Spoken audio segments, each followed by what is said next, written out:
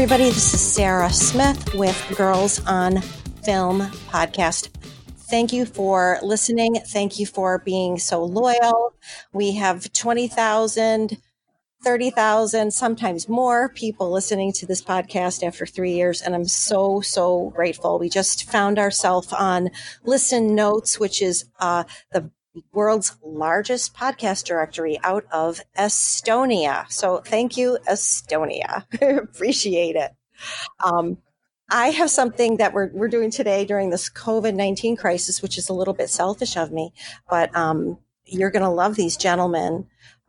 These are two very, very talented musicians and professionals out of my hometown of Buffalo, New York. And I met them when I was just a wee girl of 17, and they were, cool and older than me, and were fantastic guys, and they really created a great environment for me to have some new friends and try something that I'd never tried before, which was singing with a live band full of guys. And that band was, unfortunately, at the time I hated the name, called The Wild Knights. So I've got Mr. Dave Rook out of Buffalo, New York. And I've got Mr. Joe Belanti. So Dave, tell everybody where they can find you online. They want to look you up after this podcast is over, which I'm sure they will. Sure. Well, hi, Sarah. And I wanted to mention I have been to Estonia. So if I ever get to go again, I'll look for the index of podcasts there. I do have a website. I've been a full-time musician since 1992, but you and I, of course, met a long time before then. And my website is just myname.com, so it's DaveRuch.com. Very good.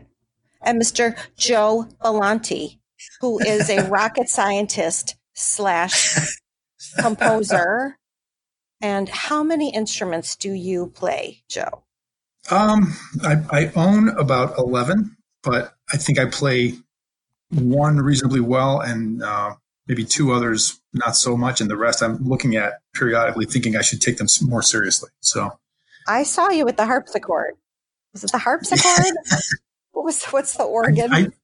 I don't officially have a harpsichord, no. But what is the accordion? The accordion.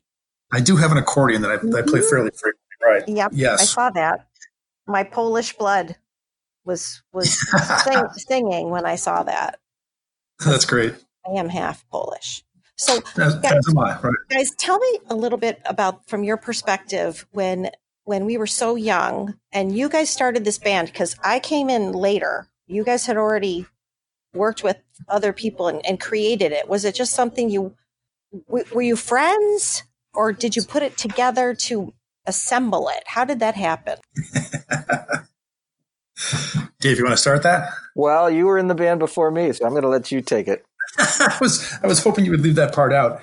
So if we're talking specifically about Wild Knights, that group, I would say officially started in 1982.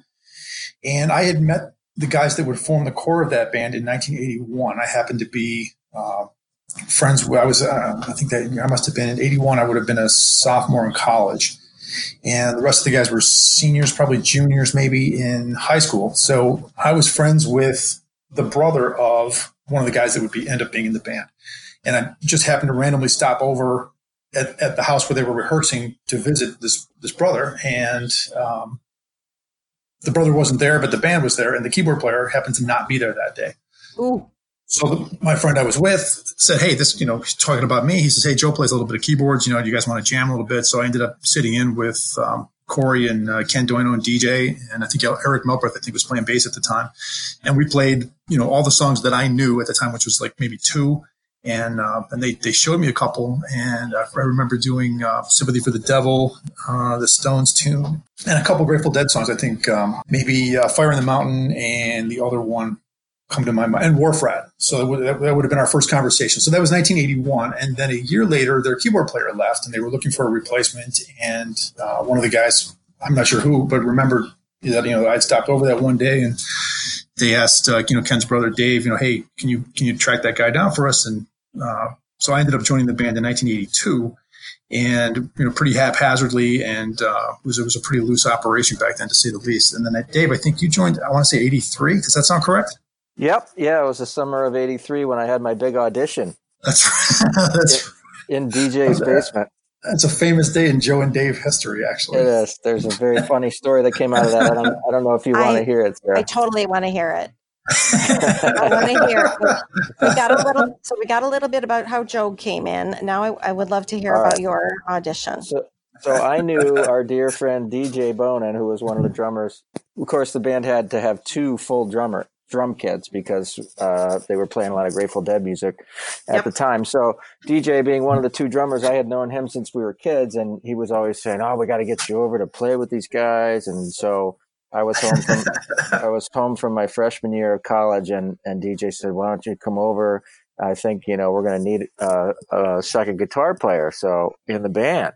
So then I got a call from Ken Doino, who was I guess he was kind of the leader of the band. It might have even been his idea to start the band. And it was a funny, we were all pretty young, but Ken, who was all of about 17 or 18 and was pretty full of himself, he says, yeah, I'd love if you could come down and play some rhythm for me. So the band revolves around me, and I'd love to have you come and play a little rhythm guitar for me and maybe switch off a few solos, So I said, yeah, great. So I came, and this is my first time meeting Joe. I think I probably recognized him from, he was a couple years older than me, but I think he and my sister had some friends in common in high school. So I think I'd seen him before, but never really met him. And so he was there, and Ken and DJ and everybody. And so I came, and I didn't have an amp. Ken had said, you can just plug into my amp, So I came. Nice. That was very nice. Until it was very nice. He blew his amp. But what ended up happening, no, I guess I must have, actually, now that I think of it, I must have had my own amp, because Ken's amp was always turned up to what we called Ken, which is like there's 1 through 10, and then there's Ken, which is higher than 10. Exactly. Right? So Ken's amp was always turned up to Ken. And so I had my amp just fully maxed out. I don't remember if it was my amp actually, or if I borrowed it from somebody, but it doesn't matter. It doesn't matter. The listeners don't care. I had mine turned up to 10, and I could not hear a single note I was playing. The band was just like shockingly loud, right? And so, hello. And Joe, did that ever change? No, right. And so Joe, who seemed like a very rational dude, I'm sitting there wondering to myself, like, how's he doing this? Like, he's sitting here in the midst of this chaos. He was easily the most level-headed person there. Yeah. And I'm thinking, how does he do this? So the time came for me to take my big solo, and so Ken turned to me and like gave me the nod, like, go ahead and take a solo, right? So I started playing, and I couldn't hear myself. None of them could hear me, and eventually I just like put my one hand up in the air, and I just strummed the guitar with the other hand, like signifying like I can't hear shit. And like everybody just kept playing. And so it just went on from there. But I remember talking to Joe about it after. He's like, oh yeah, I don't even turn my volume on at those rehearsals. It's like I can't hear myself, and it just adds to all the white noise in the room. So he was sitting there with his volume turned all the way down, but no one even realized it because no one's listening to anyone but themselves. Exactly. So yeah. So at that point I knew I had to be in that band.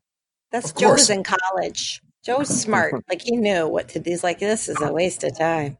I don't know. Smart might be an overstatement, but I knew. I mean, I was in engineering school at the time, so I learned about data analysis and sound waves and things like that, and I knew that if I sat there, and I had a big amp with giant speakers in it, and I would put my head right next to it with it turned completely. My piano would be turned all the way up, and the amp would be turned all the way up, and I couldn't hear it, and I thought, well.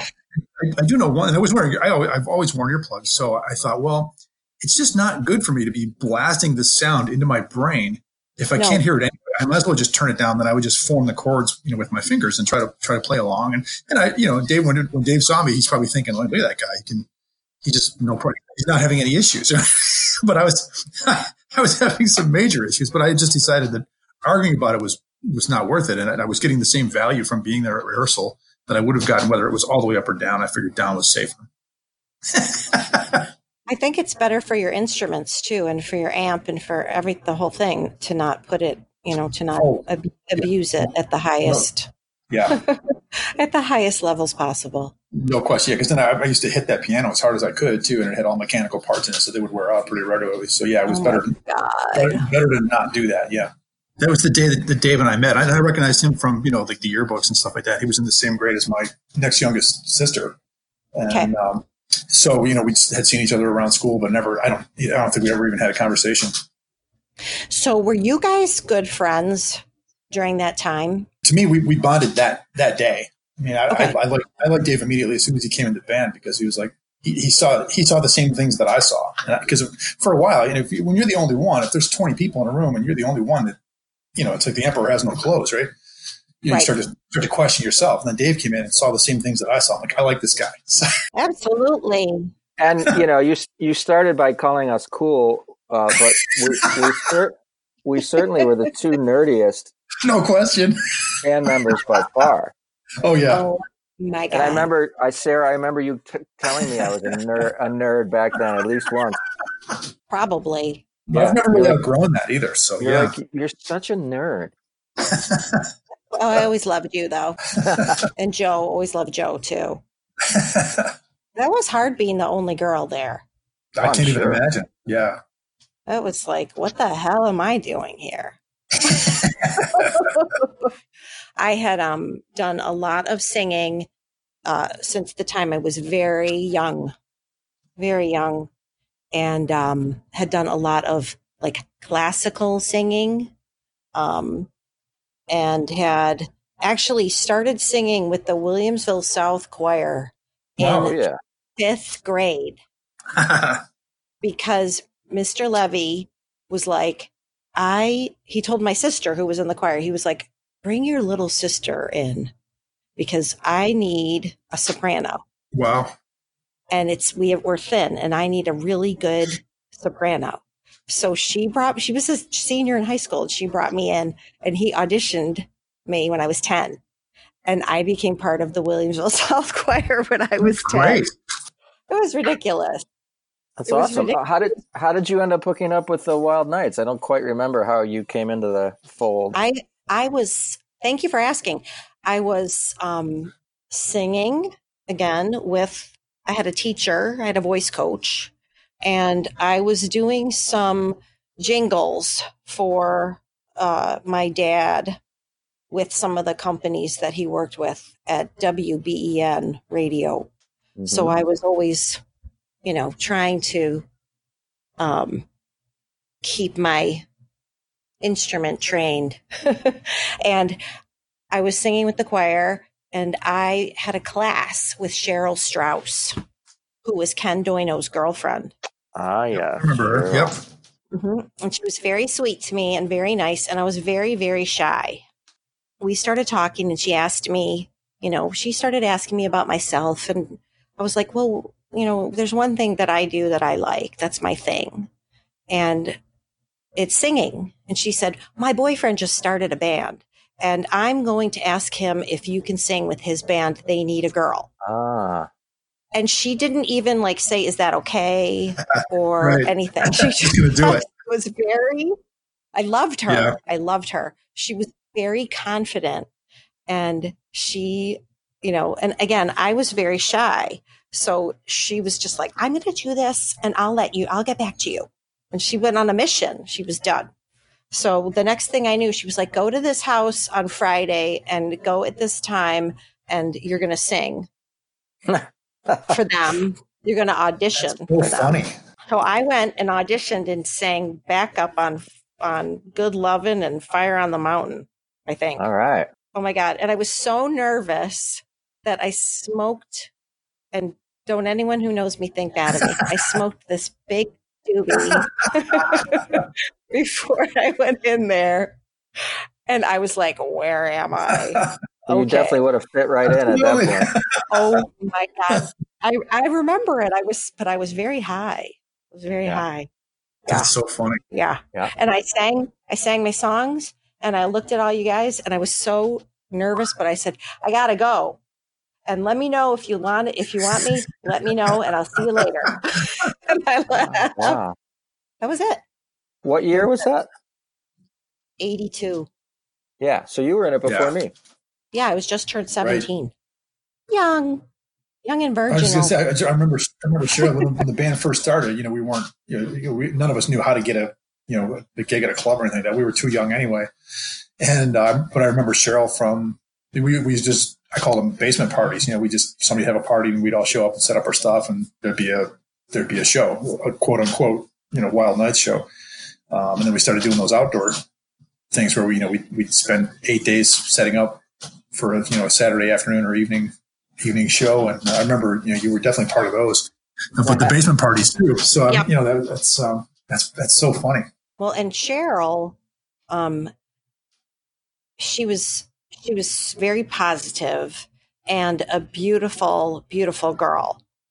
And, just one of those girls that was very, for me, I felt so grateful to make friends with her, because again, I could never stress this enough. I was incredibly shy, and being part of this group with you guys it helped me a lot, because I became a lot less shy and had a lot of fun doing it.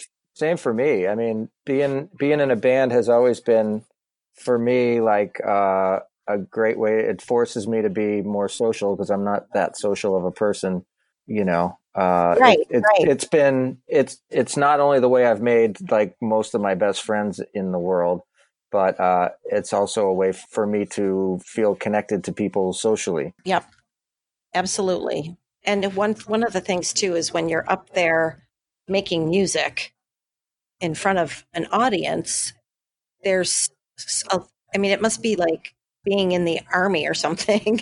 You're part of a team. It's a team. It's a team. For sure. Yeah. I had never been on a team like that before. Yeah, for sure. But everybody was talented. Everybody was talented. Yep. I think. I do have the cassette tapes, though, if you ever want to go back and see if we actually were talented. There is evidence. Yeah. Hell yes. Hell yes. Yeah. There is one, you have got to like send it to me digitally, or however you can send it to me, of Partners, where I Partners did 1984. Yes. The two-night stand. 2 night. Yep. The 2-night run. The 2-night. The Thanksgiving tour. Awesome. Yep. I had fun that time. Especially. Was there a specific song you remember doing, Sarah? White Rabbit. Yep. Yep. White Rabbit. White Rabbit. And that's a really hard song to sing. And I didn't realize it. You guys were like, could you do White Rabbit? I'd be like, okay. No, and then you'd be like, could you do some Janis Joplin? Yeah. Okay. Sure. Well, yeah. It's like we had the luxury of having a good singer who was a girl. So it's like, And I had the luxury of being asked. We had to take advantage of that and do. I think we did both the big Jefferson Airplane hits, right? Somebody to Love and White Rabbit, and they were fun. And even Sunrise, the Grateful Dead song that Donna Godchow sang. Yep.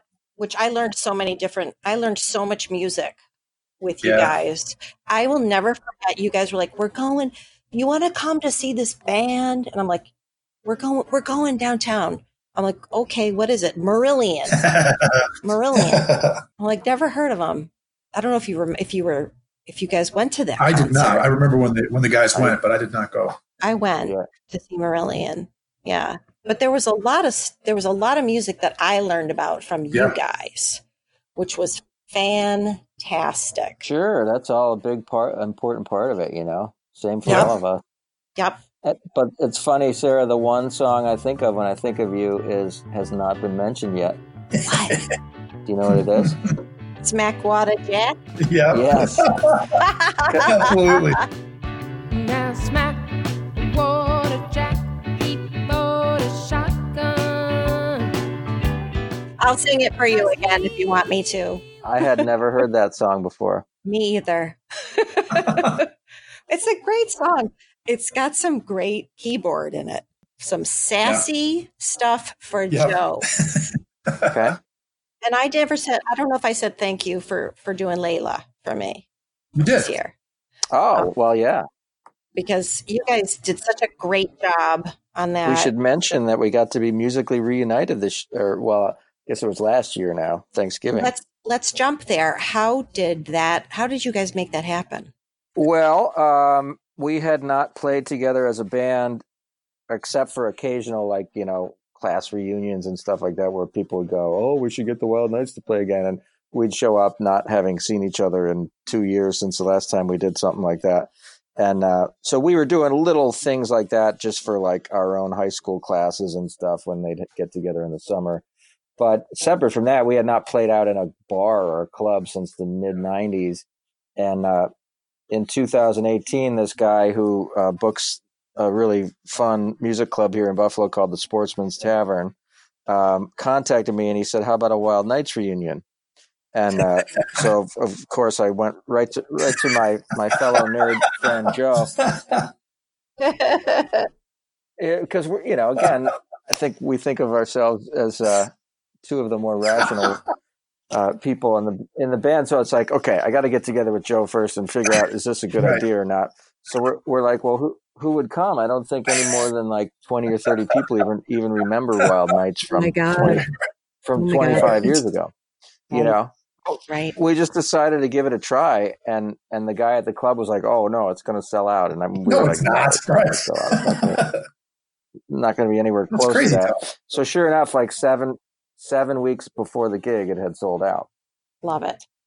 Yeah, so we did that, and we all had a riot, and people seemed super excited. It's the classic thing where we all got busy having kids, and now that our kids are older, all the people that used to come see us have a little more free time.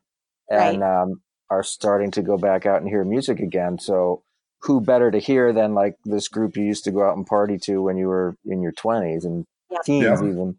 So that went great. And so we immediately booked one at a bigger venue called the Town Ballroom in Buffalo, which holds 900 people.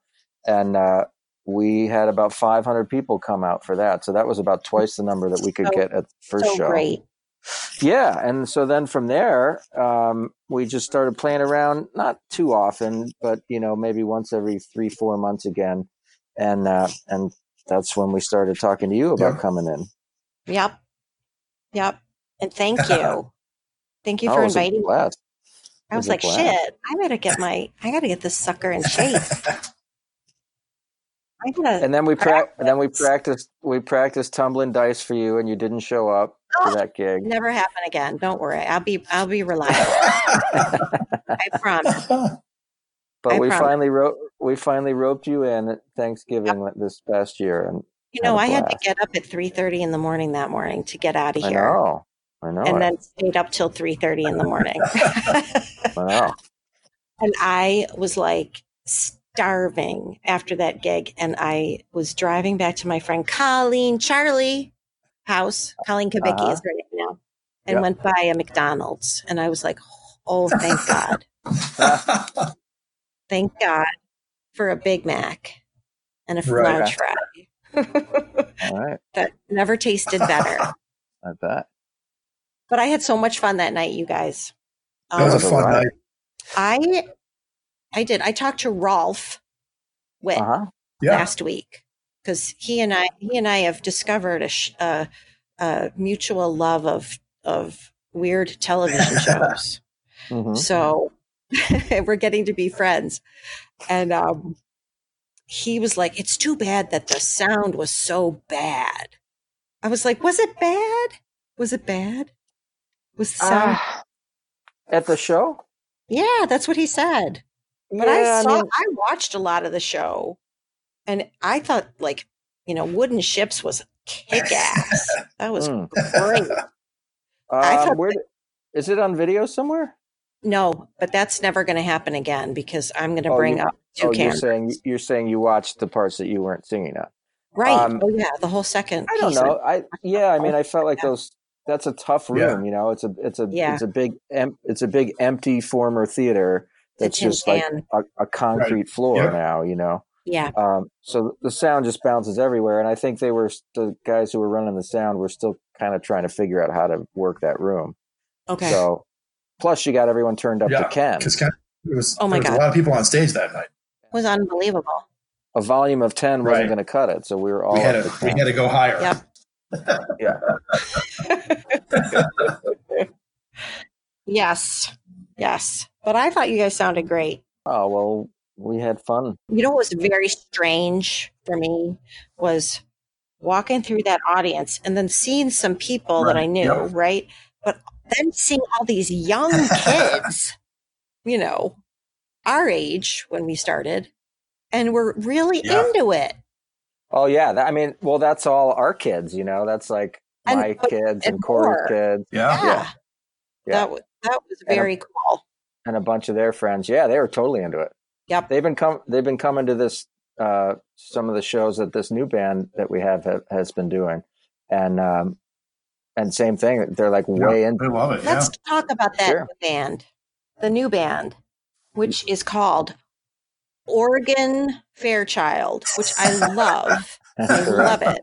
And I want everybody to go to Instagram and look at Oregon Fairchild because the pics and the artwork is very cool and very, very inspiring, and you just want it. You just want to get a piece of it.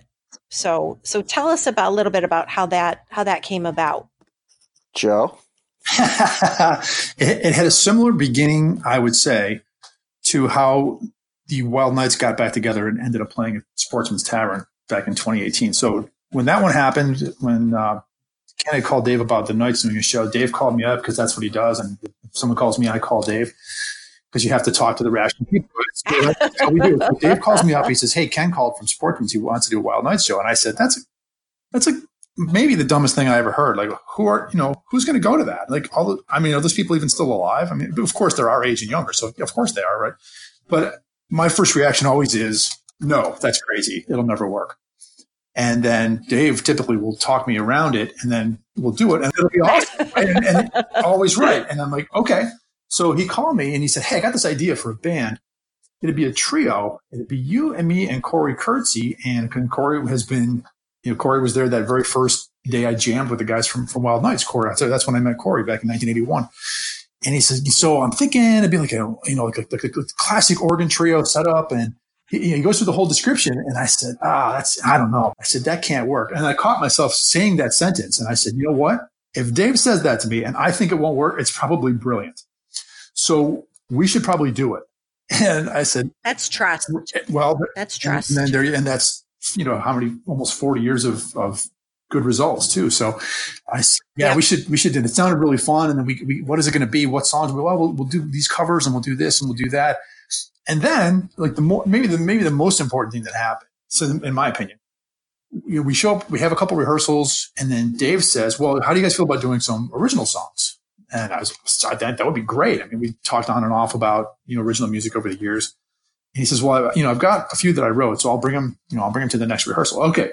So Corey and I show up at Dave's house and we're going to start rehearsing. So I got this one, he shows it to us and we go, yeah, this is great. And he said, I have this other one. By the time he was done, we had like maybe, 9 or 10, like the first night that Dave had written. And I thought, these are great songs and this is really fun. This could really work. And we've just been having a blast with it. But that's my perception of how the whole thing came together. And then, I think we had some pretty decent momentum going, when everything, happened here around the world. So it's been, a little bit of a hiatus here, but, maybe Dave, fill in some of the holes there. Cause this is maybe what was the first thing that made you think this would be a good idea? Well, Joe and so Corey and Joe and I have been playing together on and off since 1983, as you know, Sarah. And, the three of us were on a gig this past year for our friend Dave Teal, who's a guitar player. And Dave went to the bathroom or something before we started. And the three of that's right. He does that a lot. And the three of us, he does. The three of us just started playing something. I don't even remember what it was. And it was like all three of us have turned into such musicians who are just so, with 30 years more experience under our belts, you're kind of more interested in making really cool music together and not as interested in just like blasting out whatever it is that you can do personally. Right. We've all learned to listen better, I think, to whoever else you're playing with and be sensitive to what's going on and play off of what other people are doing. And so the three of us who don't get a chance to play together that often as of then, I don't know what we were playing. And I just thought to myself, like, man, this could be a band, just the three of us, if we did it right, So, yep. And so my idea was, the old organ trio format, which back in the 1960s was a kind of a popular format for jazz trios, where the organ player, you have basically organ, guitar, and drums. So there's no bass player. Yeah. So the organ player covers the bass part with their left hand, and then they play organ with their right hand. So the organ player basically has to play two instruments at the same time. So I thought that's perfect because I don't have to do that. We'll make Joe do that. Right. Joe's so smart. Right. He's a rocket scientist. He uses both sides of his brain all the time. He can pat his head and rub his belly, so it was a no-brainer. I hate that about him. So I thought this could actually be like a full functioning band, just the three of us, and how fun that would be, because these are some of my oldest and dearest friends, musically and otherwise. So that was it. And then I wasn't thinking about original music at all, but I think stuff started to come out of me. I've never, I'm 55 years old. I've never written a lick of music until this past year, and a bunch of stuff just started kind of falling out of me. And I would run it by these guys, and almost instantly it would get turned into something really cool. Right. And I'm just going to jump in here right now and just say, everybody, listen up here, because we're going to listen to some Oregon Fairchild right now.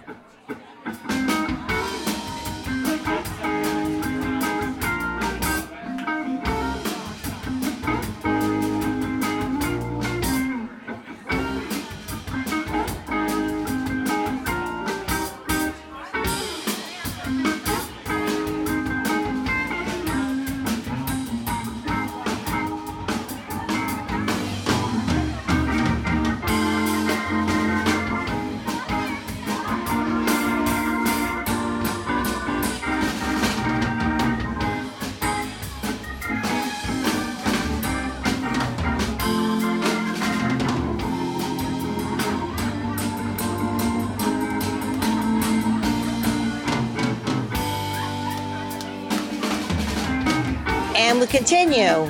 That was fantastic. Well, thank you. Who wrote that song, Dave? Did you write that one? That was definitely Dave. Yes. Yes, I did. Although, as with all these songs, you bring them to the group, and then they become what they become. Yeah. It's not like you bring the song and you go, okay, Joe, I want you to play this, and Corey, I want you to play that. It's like you work it out as a collective unit, and it always gets better once you do that. Yeah.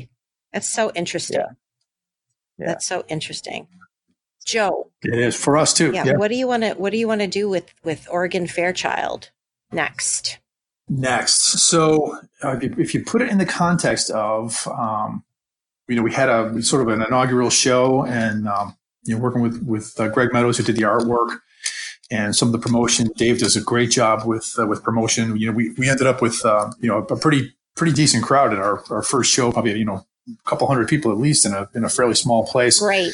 And then each show we had done after that had built upon that. We were able to, right before everything happened with the virus and all, we had been able to open for Melvin Seals and the Jerry Garcia Band at Ironworks here in Buffalo. We've been invited to play at a festival in the fall. Now that may or may not happen, so we'll have to wait and see about that. But things had really moved along so and quickly, which was pretty remarkable. And so I had actually made the decision probably a couple months before everything happened here to two things. I guess first one, maybe the most important one, is to take it very seriously, because a lot of times with my day job, music has always been part-time for me. So I practice when I can, and memorize lyrics when I can, and sometimes I do great with that, and sometimes not so much. And I thought, well, this is maybe, and I'm, Dave just said he's 55. I just turned 58 in April, and I thought, well, this I want to take this really seriously and see how good can this be if we really put our time into it. So I had invested into a pretty decent Hammond organ that I'd be able to use for the shows. Actually, the first time I used it was the night you sang with us on Thanksgiving last year. I remember you telling me about that. Yeah. So I bought that specifically to use with Organ Fairchild, but it works great in other contexts as well. And then I started looking into upgrading my keyboard setup, which I had not done literally since the 80s, maybe here and there, maybe a keyboard here and a mixing board here or something like that, but never really have embraced fully any of the newer technology, because most of the music that I play is 60s and 70s type music, which is piano and organ. So as long as I had a great piano and a great organ and a great sound setup that I could work with on stage, I was good to go as far as all that, getting into all that. But trying to take the organ trio format and then bring it into a more modern setting, I started looking into, some of the software synthesizers you can get today. So I've invested in an Apple laptop for the first time. So I'm starting to learn all that. And then everything happened with the virus, and all that equipment showed up like the week before this all happened. So, and I thought, well, how am I going to make time as a part-time musician to absorb the learning curve of all this new stuff? And then I got sent home from work, and I still get to work, but I work from home. And now I've had 6 or 7 weeks now to read manuals and take tutorials and kind of spool myself up. So where I see it going is, it's almost unlimited, the things we could do at this point in terms of, I'll say like the sound textures, the songwriting. I've got things I'm working on. In fact, I just had sent Dave a note earlier today that I've got some ideas I want to send over to him and Corey. Hey, check this out. Tell me which ones you like, and then we'll start putting them together. We can't really get together yet, but hopefully we can over the next several weeks. And I guess ideally in my head for where we go is by the time this is all over, we can go out and start playing again. We've got at least 2 CDs worth of original material, so that we can get into a recording studio and get a couple CDs put together, and then we can go out and do full 2-set live shows that it's all our own music. That's where I'd like to see it go over the next 6 months to a year. That's so exciting. It's pretty cool. I'm real excited about it. Hey, everybody. Thanks for listening to this Girls on Film podcast with Dave Rook and Joe Belanti of the band Organ Fairchild from Buffalo, New York. We'll be having some other folks from the music scene, including missing band member Corey Kurtzy, amazing drummer, and other people from the Wild Knights. Can't wait to do it. Thanks for listening. This is Girls on Film, and we are out.